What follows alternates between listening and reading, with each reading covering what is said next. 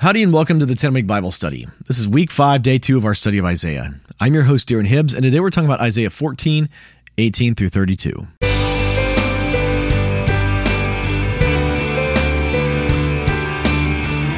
Well, welcome back to the 10-Week Bible Study. Again, I'm your host, Darren Hibbs. Would you join me as we pray before we start today? Lord, would you speak to us in your word today? We want to encounter you. We want to know you more through your word today, Jesus. In your name we pray. Amen. With that, let's jump into God's Word. I'll be reading today from the NIV. This is Isaiah 14, starting in verse 18. All the kings of the nations lie in state, each in his own tomb. But you are cast out of your tomb like a rejected branch. You are covered with the slain, with those pierced by the sword. Those who descend to the stones of the pit, like a corpse trampled underfoot. You will not join them in burial, for you have destroyed your land and killed your people. All right, so that's a morbid way to start out today, but remember that this is a prophecy against Babylon that Isaiah started out in the last passage, what we read yesterday. And remember, we always try to start out each one of these passages in Isaiah asking, who is he speaking to and in what time period is he speaking? And this one is fairly straightforward, at least for most of it, is he's speaking to the king of Babylon at its fall when the Persians conquer it. The issue is Babylon hasn't even risen yet while Isaiah is prophesying this. The Assyrian kingdom, they are the big dogs in the Middle East, not the Babylonians. And so Isaiah is prophesying that there's a Babylonian empire coming that's then going to fall. And that the Israelites, the people of Judah and Jerusalem, they're going to be carried away by him and then allowed to return. And this, what we're reading, is essentially the Lord quoting what the Israelites would say when they return back to the land of Israel. This is like a song and a taunt against the king of Babylon, and really not just the king, but the rulership of the Babylonian Empire that had deposed them and taken them to Babylon. And so it's incredibly morbid talking about the death of the king of Babylon. But we have to remember that this is going to be rough. It's going to be very rough for the people of Israel. When we read the story of how Nebuchadnezzar came and conquered them, there were 3 different assaults that Nebuchadnezzar launched against Jerusalem. 3 different times that he attacked them. Essentially, the first time, and the first time he took the king and put a new king in his place, and then put that king back, and then the king of Jerusalem rebelled a couple of times, and Nebuchadnezzar came and attacked them several times. Finally, carried off everyone. There were 3 different deportations, if you will. Daniel, Shadrach, Meshach, and Abednego, they're taken in the first assault against Jerusalem, and most people believe that Jeremiah, the prophet Jeremiah, was taken in the last one, or that Jeremiah escaped to Egypt and then was conquered and taken from Egypt to Babylon. And so one of the things that the Babylonian king did to the king of Jerusalem when he conquered it is he took I believe it was the 5 sons of the king of Jerusalem, and had their father, the king of Jerusalem, stand in front of these 5 sons, and the king of Babylon, Nebuchadnezzar, he killed all 5 of his sons in front of him, put them all to death, and then poked out the eyes of the king of Jerusalem, so that the last thing he would ever remember seeing with his human eyes was his sons die in front of him. This is the kind of ruler. This is the kind of ruthless man that Nebuchadnezzar was. These are the kind of ruthless people that the Babylonians were in their conquering. And so this is the kind of thing that the people of Israel and Jerusalem are praising at the rulers of Babylon at their fall when they're allowed to return. And so that's what's going on here. Continuing on. Verse 20, let the offspring of the wicked never be mentioned again. Prepare a place to slaughter his children for the sins of their ancestors.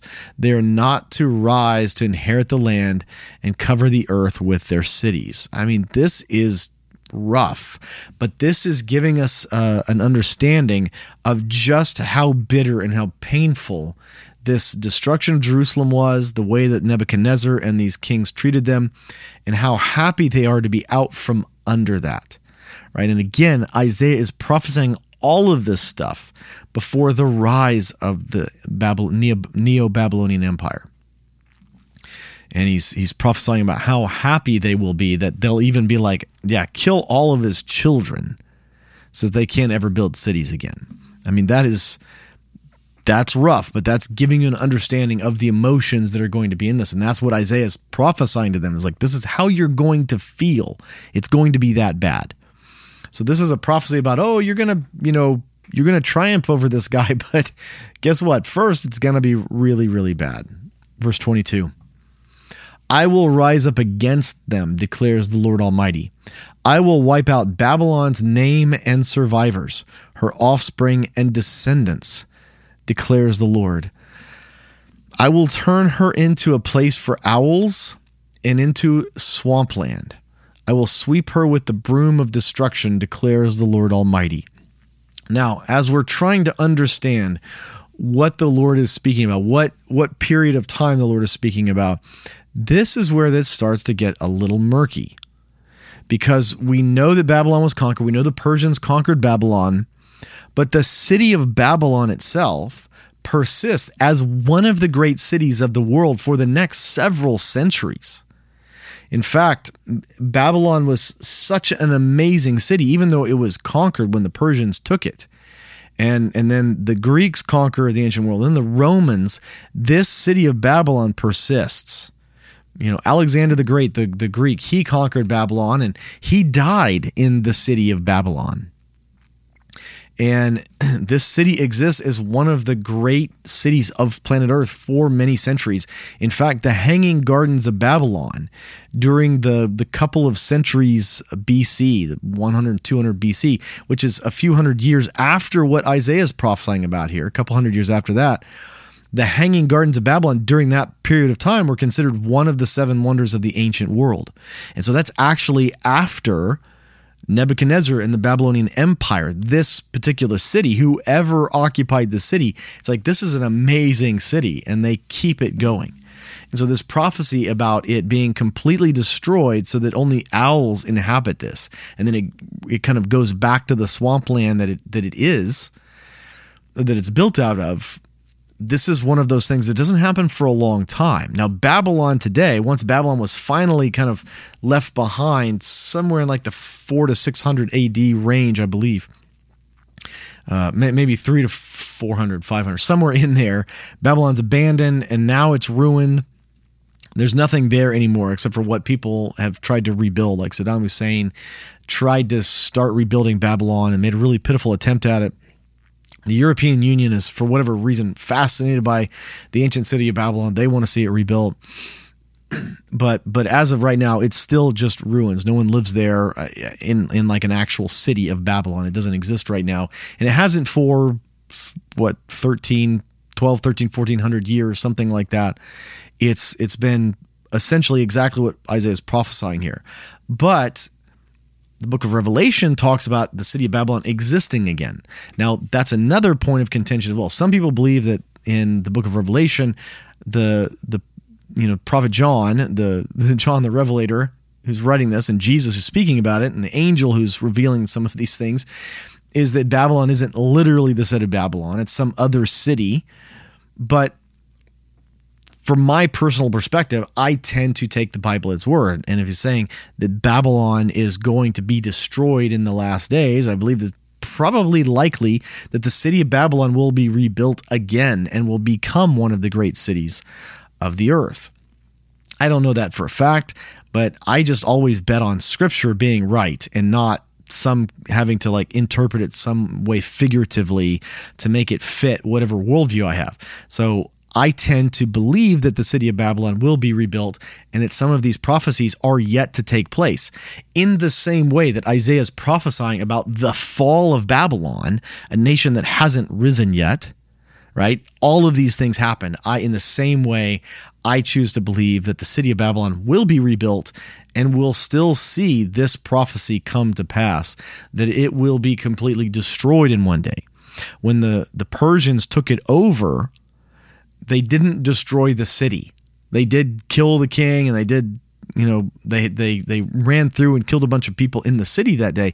The city was not destroyed. So the city did not see the prophesied destruction. Isaiah and Revelation prophesy over the city of Babylon. I believe that is still coming to a city that hasn't even been rebuilt yet. But you could also look at this intervening period of time where that actually happened, where it's just swamp and there's nothing there, and suppose it's been a haunt for owls ever since its abandonment. Let's continue on. Verse 24. The Lord Almighty has sworn, surely as I have planned, so it will be, and as I have purposed, so it will happen. I will crush the Assyrian in my land. On my mountains I will trample him down. His yoke will be taken from my people, and his burden removed from their shoulders. So now we're mixing in the Assyrian Empire and the Assyrian conquerors with the Babylonian conquerors. And we understand, with hindsight, we understand how all of this worked. We know the Assyrians were conquered by the Babylonians, then the Babylonians conquered by the Persians, and then the Persians by the Greeks, and then the Greeks by the Romans, right? We know all of that. If we're students of history, we can look back and see all of that. No one in Isaiah's day knew this. This is all just some of the most amazing, accurate prophecies in the history of mankind. This is truly amazing what Isaiah is saying here, because he's prophesying the downfall of things before they even rise. Verse 26. This is the plan determined for the whole world. This is the hand stretched out over all nations. For the Lord Almighty has purposed, and who can thwart him? His hand is stretched out. Who can turn it back? I think this is amazing what the Lord is saying here. Is he's saying this is the plan for all the nations, right? Imagine you're the ruler in these ancient dynasties in China during this time period, right? China exists. They have these ancient rulers during this very time period that Isaiah is alive and prophesying all of this. And he's saying, what's happening here in the Middle East? This matters to you, China. This matters to you, North America. This matters to you, South America, Africa, Australia, right? There's probably not even anybody in Australia at this point. Very, very unlikely. It might be some very early Aboriginal people who have already immigrated to the continent of Australia. There might already be, there probably are already people in North and South America who have come over from Asia. All of these things. This prophecy, the Lord is saying, listen, what I'm saying here, it's essentially for all nations for all time. You need to understand that what's happening right here during this period of time that Isaiah is prophesying, it has importance worldwide to all nations for all history. And this is what the Lord is going to do, some of the most powerful empires that ever existed, right? So this is one little piece of planet Earth, even at that time period. There's other things going on in other parts of the world, but the Lord is saying this is important for all of you to understand, right? The emperor of China at this point, this ancient dynasty, doesn't give a flip about what's happening in Jerusalem, right? I mean, maybe the spice trade coming from Arabia and Egypt and coming through Jerusalem, which is on this very primary spice route for centuries and millennia, that's probably the only reason that Jerusalem ever comes up in anybody's conversations, if they even know it exists. And the Lord is saying, this city, this place, these events, they are important for all nations, for all time. This is the Lord showing you what he will do to those who rebel against him. Verse 28.